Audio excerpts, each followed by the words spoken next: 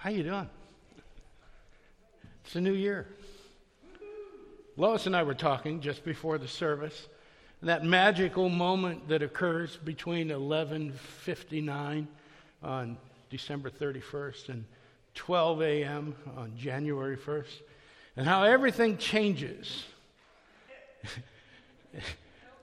And all of the trouble of 2020 and all that is gone, and now we're in a new year. So let's celebrate, amen? I've got some bad news for you. I hate to start out with that, but we'll get to the bad news, okay? Yeah. I was just out of high school, I think 17, going on 18 or so. Met a girl. We fell in love. Man, this was the real thing. I thought about her all the time. And, she was the most beautiful woman I ever met. And this was it. I was going to spend my life with her. That lasted 90 days. And she made some bad decisions. I made some bad decisions.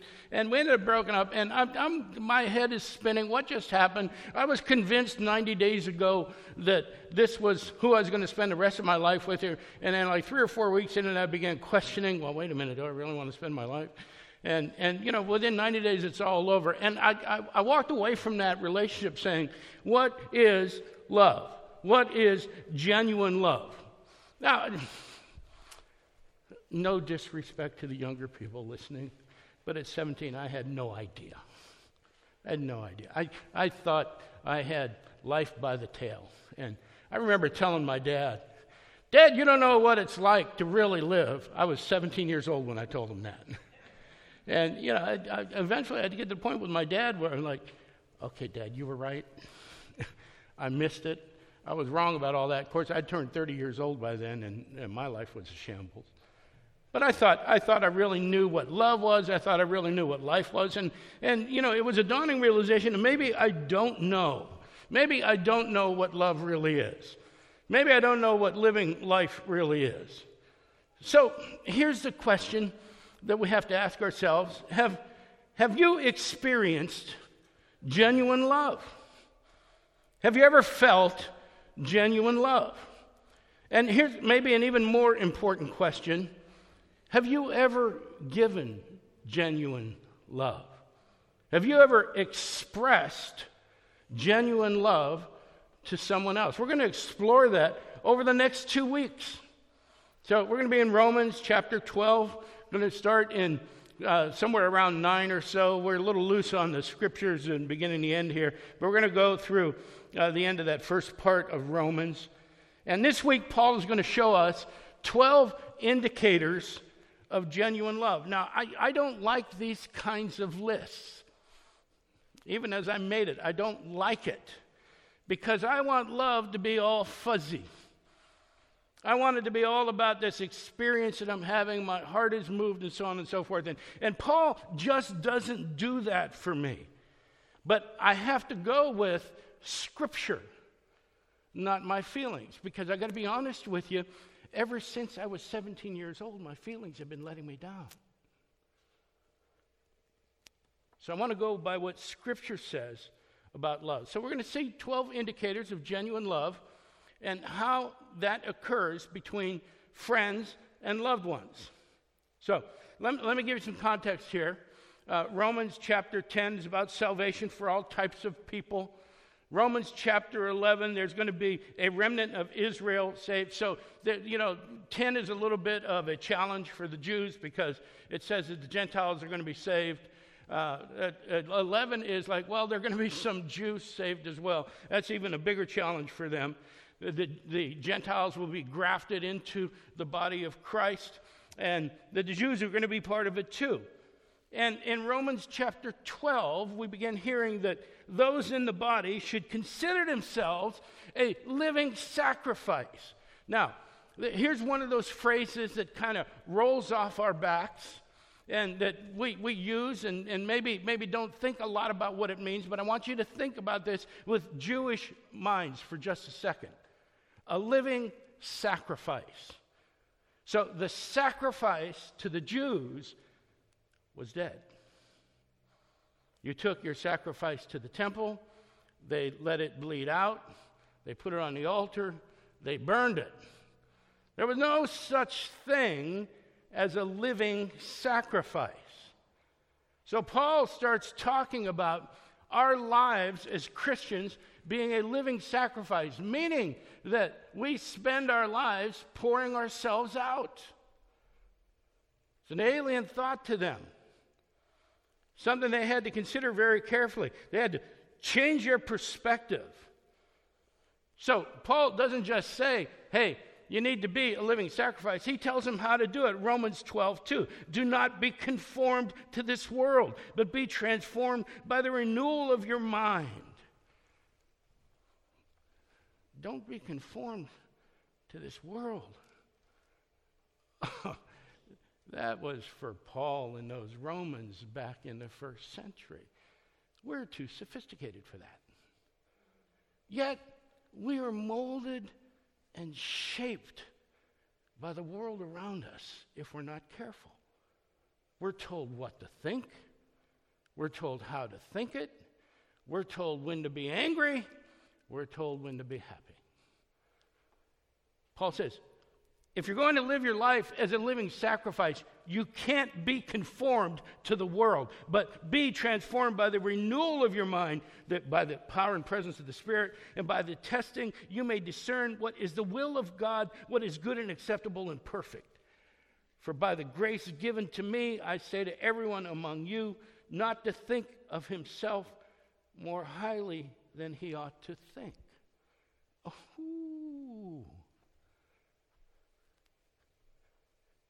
Have you witnessed one debate yet where both sides don't think more highly of themselves than they ought to think? Do we ever fall into that one? I'm right, you're wrong. If you just thought like me, then maybe I'd think highly of you, because I certainly think highly of myself. Paul says, don't do that. If you're going to live a life of living sacrifice, don't do that. But to think with sober judgment, each according to the measure of faith that God has assigned. For as in one body we have many members. And he goes on to describe how all the members of the body, all of us here, all of us listening, have a part to play in the body of Christ, a specific part. Without all of them working, then the body doesn't function the way it's supposed to function. So all of that is a context for this passage in Romans chapter 9. And it is, we're all part of the body of Christ. We all have a part to play, but we are called to live a life of living sacrifice. So in Romans 12:9, he says, let love be genuine. Now I love this because, we have this whole thing about authenticity today. I just want you to be authentic. And we think that genuine means to be authentic. Whatever that means. I don't know what that means. Somebody came up to me a while ago and said, I just don't think you're authentic.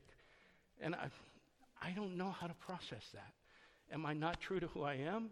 Am I not true to who you think I am? I'm not sure what authentic is. So we kind of associate genuine with authentic. But we got two words here. We got love. Agape. It's not philos. It's not eros. It's not storge. It's agape. It's an unnatural love. It's a supernatural love. It's love that flows from the lover without consideration of the worthiness of the beloved.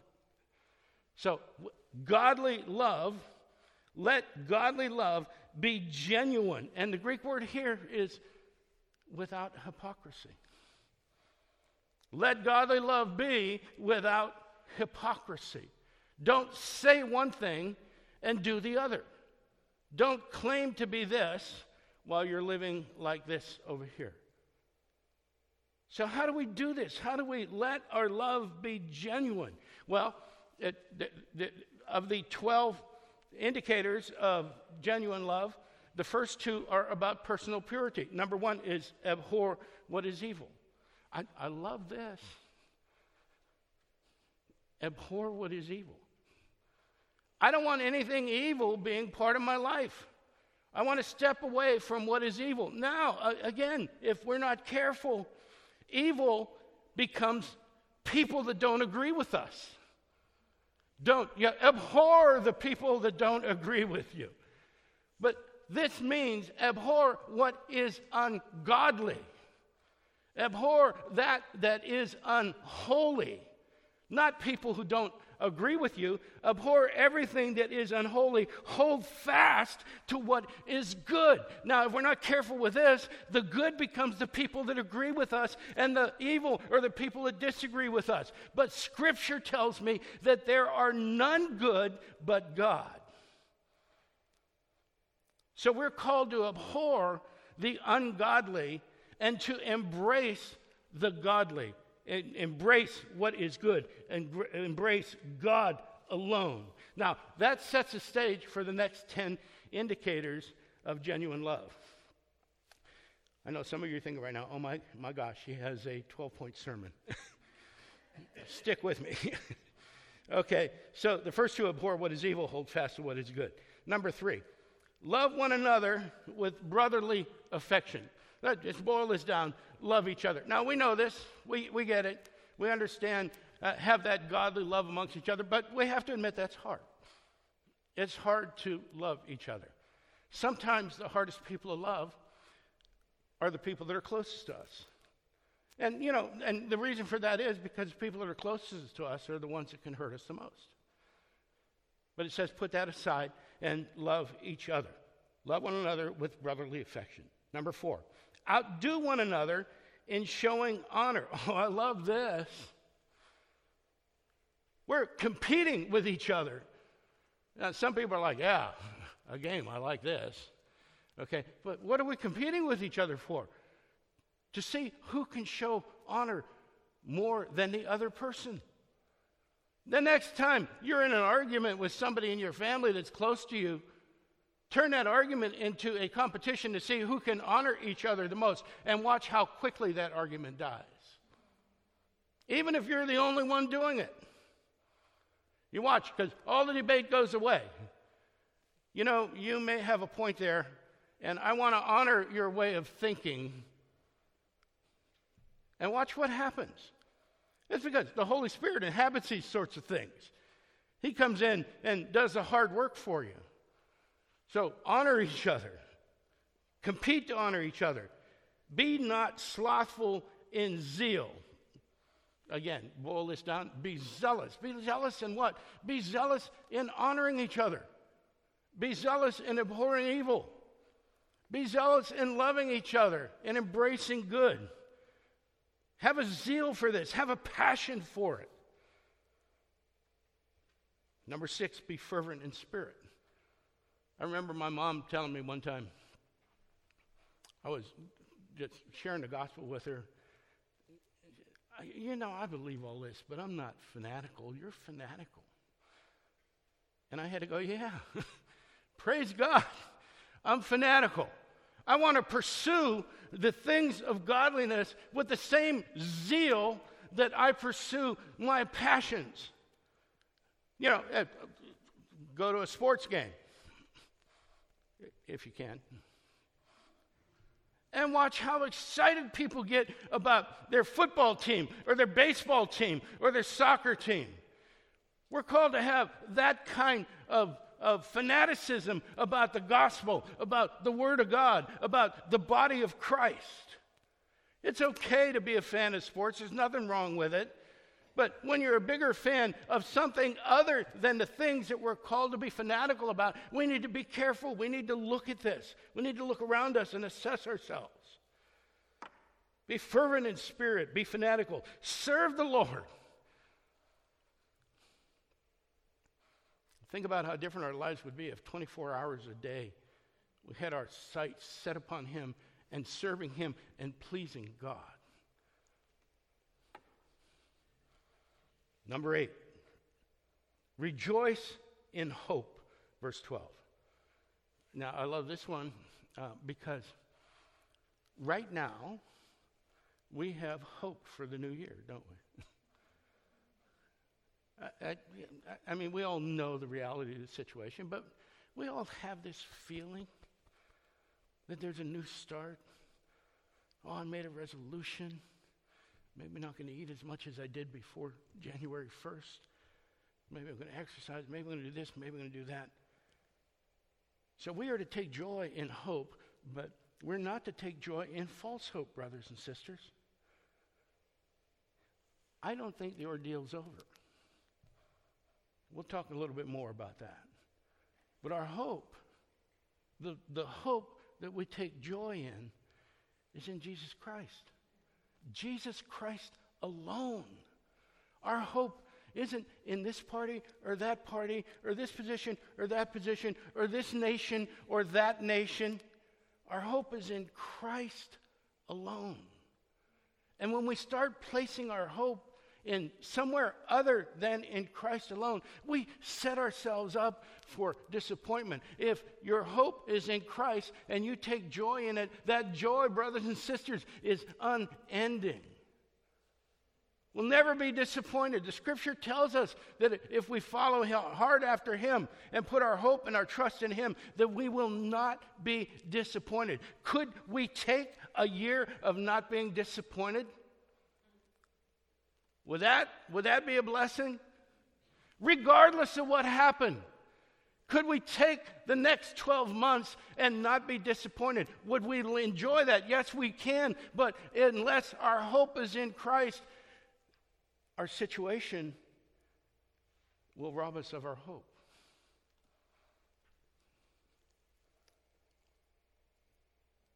No coincidence that the next one, number 9, is be patient in tribulation.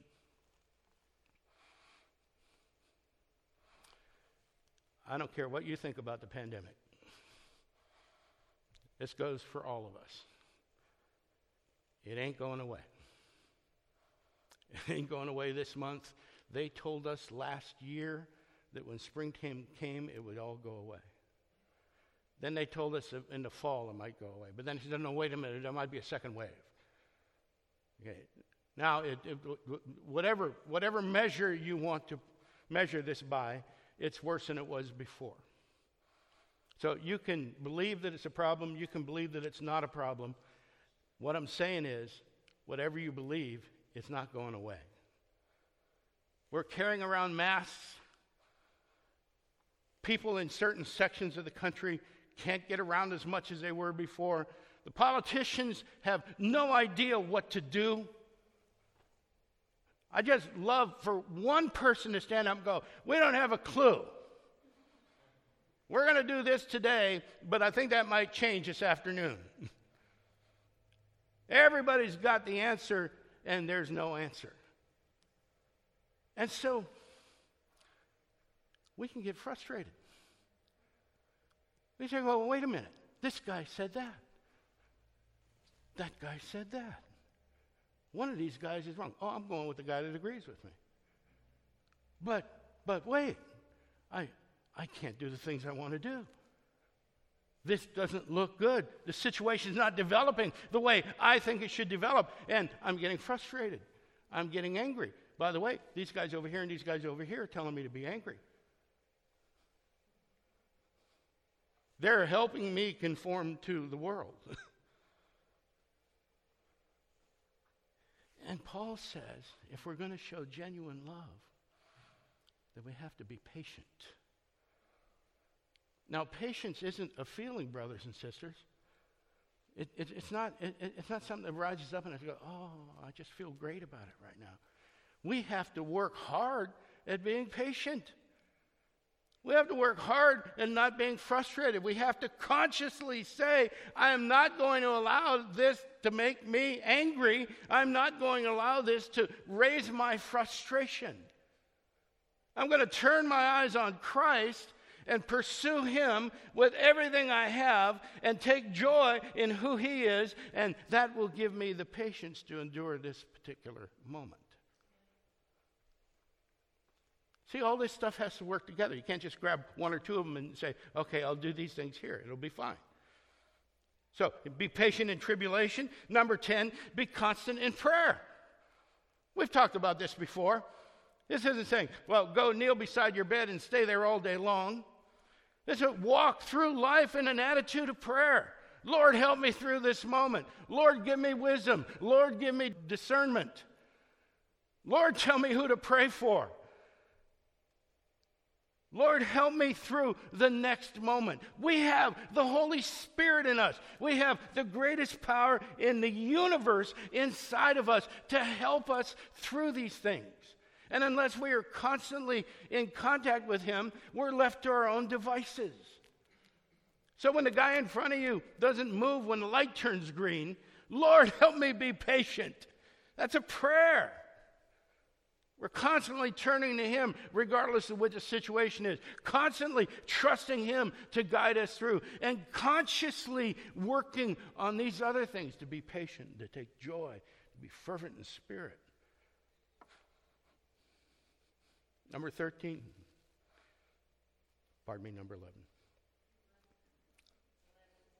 11. Contribute to the needs of the saints. There are a lot of ways we can do this. And obviously, we start with the idea of tithe.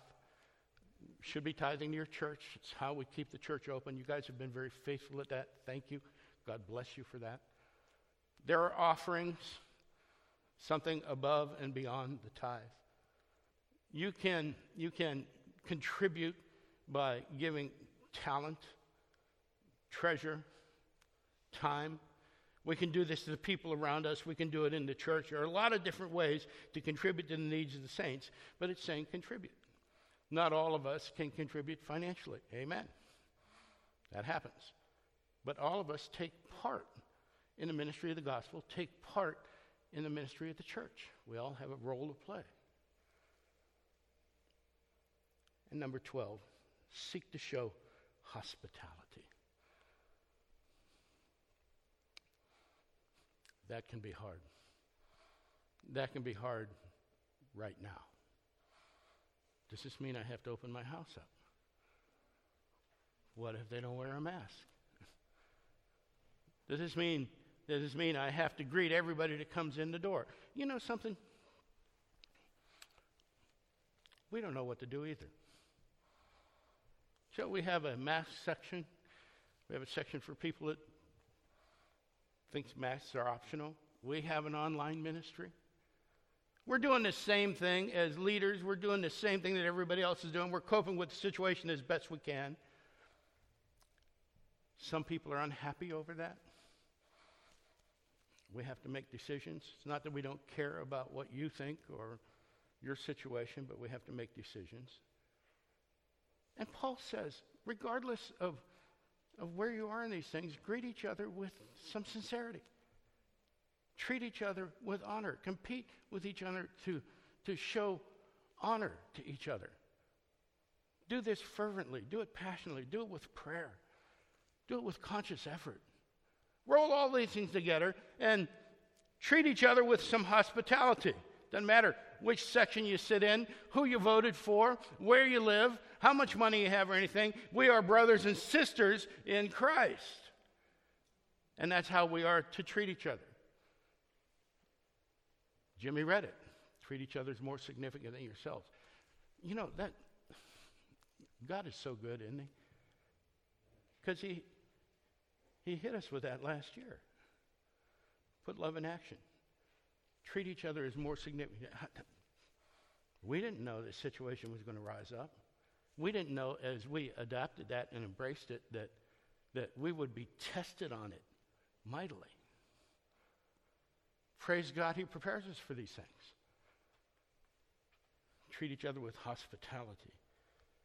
So there's all 12 things, the 12 indicators of genuine love. Abhor evil, hold fast to good, love each other, show each other honor, be zealous, be fanatical, serve the Lord, take joy in hope, be patient, pray without ceasing, contribute to the needs of the saints, and be hospitable. So if we look at that list, then we understand that this genuine love that we're talking about is more than just some fuzzy feeling inside that we can act on and maybe not act on. It takes action. It requires involvement. And here's the key. The reaction and the involvement that we're called upon to contribute to all of this is not for my individual benefit, it's for the benefit of the body. So all of a sudden, as we begin to apply this to church becomes a place that is not here to fulfill my desires and needs, but it is there for a place for me to come and fill your desires and needs. And I'm afraid that in the middle of everything else that's going on, that the modern church has become a place that's there to serve me. And I think we've lost the idea that I'm here to serve the church. That's what all this means. It's action. Regardless of what the situation is, we move in this direction. It's all 12 of these things combined. And it is us combined working together to make these things work. So here's a couple things that we're going to do this year to work together. Now, I've been struggling with this for almost 9 months. And I believe that the Holy Spirit has given me a vision. Because for 9 months, the elders and the staff have been struggling with how do we minister to these people? How do we take care of them? How do we hold everything together when we can't come together? I had one pastor tell me, just give them enough guilt, they'll come in. Oh, which of these 12 is that? So how do we do this? So the first thing we're going to do, and this is going to be no surprise to those of you who have been with us for a while, we're going to read our Bibles. And I know, somebody said, you're not going to do that Bible thing again. Yes, I am. Yes. Why? Because we're not reading our Bibles. We had somebody on staff here a couple years ago that said, there's a lot more to life than reading your Bible. And I said, are you reading yours? No. I said, so that's where we start? So we're going to read our Bibles. We got Bible plans on the website. If you got the handout last night, there's a link to that. And, there's a variety of Bible plans. I am so blessed, the number of people that come up, and there's more every year, that say, hey, I've discovered this reading plan. And I love that because it means that they're reading their Bibles. Maybe it's not the reading plan that I'm using, but that's okay. That's okay. The question is whether or not you're in your Bible daily. How are we going to know about the character and nature of God? How are we going to know about what image we are being molded into? How are we going to know how to live the Christian life? How are we going to know about the grace that has saved us unless we're in our Word? So, grab one of those reading plans and do it. I'm on a reading plan. I got a new reading plan this year. I read about a thing called the ESV Reader's Bible, and this is a Bible that has no versification, no chapters. It's a book, and it's arranged like a book. So I bought one for Christmas. Thank you, those of you who have contributed to the Pastor's Fund, because it's the type of thing that we do with it. It's a 6-volume set, so it's a large set, and there's a reading plan that goes along with it, and you read about 10 pages a day, and by the end of the year, you're through the entire set. If you're interested in that, again, we've supplied a link that you can read about it. If you're interested in that, let me know. I'll put you on the list, and I'll send the readings out day to day. Okay? But you're mature Christians. I know you're committed to this because I've heard it from you. Find a reading plan and do it. Don't worry about the calendar. Oh, wait a minute, it's 3 days behind. We can't do that. Just pick up where the reading plan starts. And if you miss a day or 2 or 5 or 10, don't go back and try to make it up. That never works. Just pick up where you left off. It's not about finishing it in a year. It's about getting to know the Word of God. So let's read our Bible. Let's just do that together, even if we're doing different plans. The other thing I'm going to ask you to do is I'm going to ask you to dedicate one day a week. We've done this before. We're going to do it again. And we're going to call this Pray Day.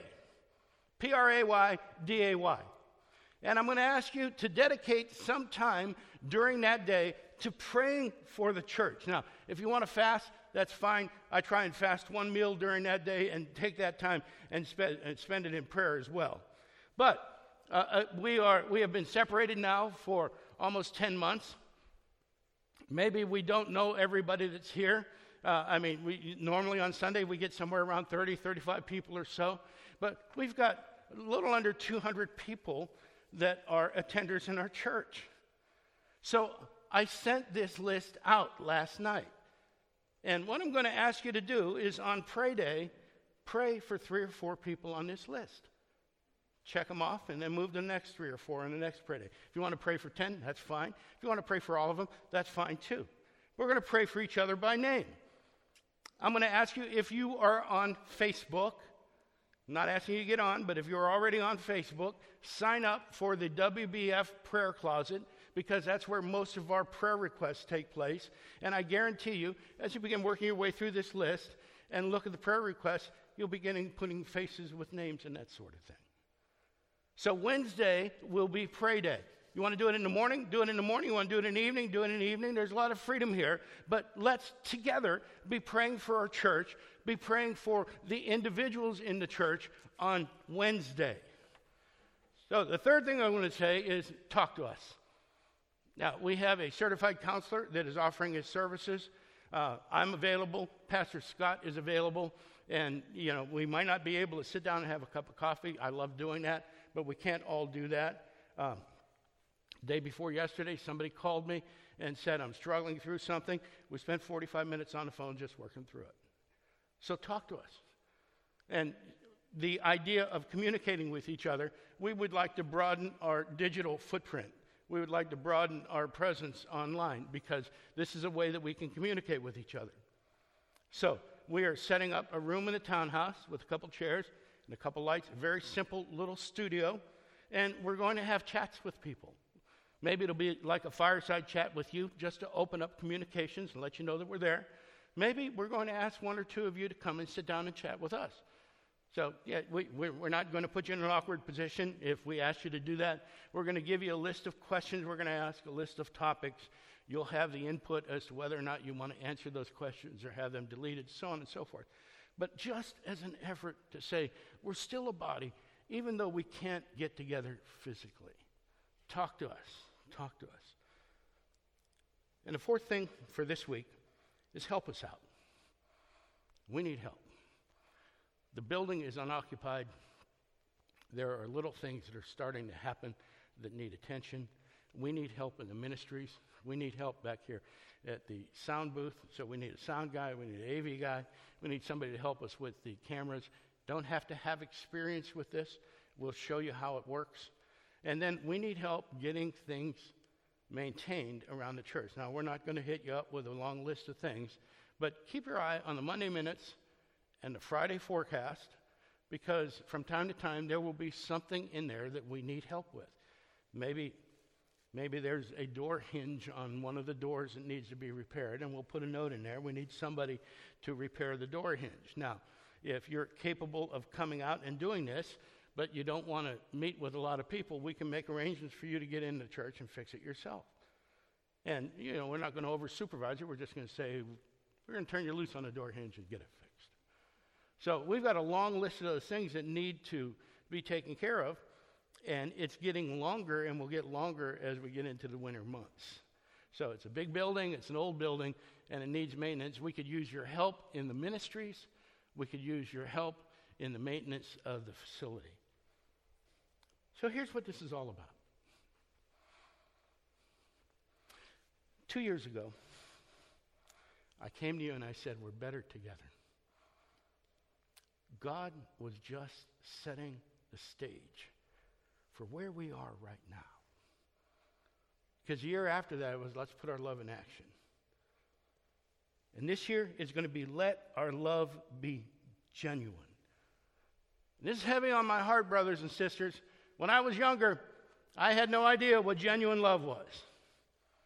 But I've learned it since then, and maybe in a hard way.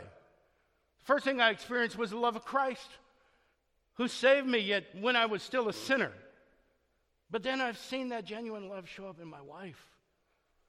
It showed up in my kids. And I got to tell you something. one of the great blessings of my life is I've seen that genuine love rise up at Warrenton Bible Fellowship. I talked to a lot of other pastors, and I'm just blessed at who you are as a congregation. I see God changing us. And it's been a rough year. You take that list that we just put out. It's not quite as long as it was last January. And, you know, the list is probably not complete right now. There may be some people that we've missed. If you're not on the list, please let us know. We'd like the opportunity to pray for you. But we might have lost 20% of the people that were on this list in January. And I got to be honest with you. We trust God to send people here. We trust God to move them along as well. We've got to take one with the other. Here's what I know. God is moving. God is doing something. He's doing something here in Warrenton, but he's doing something here at Warrenton Bible Fellowship. And I hear people come to me and say, is the church dying? No. But maybe there's nobody well, there are people coming. God is moving. There's no question in my mind that God is doing something in this church. And he's given me a vision. And the vision that he's given me is to build a church that is focused on Christ. That meets the needs of the people, but the focus is on Christ. And the focus on the Word. We get it all the time. You should do more current events. Yeah, we probably should, but let me tell you something. I think the best way that I can help you deal with current events is to equip you with the Word of God.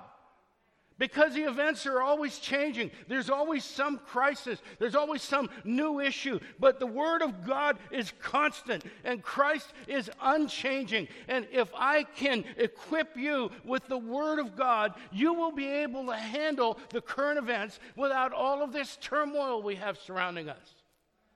You can be an island in the middle of that. You can be the one who is speaking peace and love. So, the vision is there. Are you with me? Can we go there? Can we do this? It'll take some holding each other accountable. But I've never been more excited about what God is doing at Warrenton Bible Fellowship than I am right now. Because when God prunes, it's for growth. And I don't know if it's growth with numbers or whatever, but my responsibility and the day that I stand before the Lord and am held accountable for the spiritual welfare of each of you, God will say, what have you done with my sheep? And I want to be able to say, I fed them. I gave them the best food I could. So are you with me? Can we go forward with this? Can we go forward with these things in mind, regardless of whether or not there's a pandemic? Maybe God has allowed this to happen for this moment. Maybe God is saying, you want to put love in action? You want to express genuine love? Can you do it in this? Yes, we can. We have the Spirit. We have each other. I can't think of a better expression of that unity than taking communion together.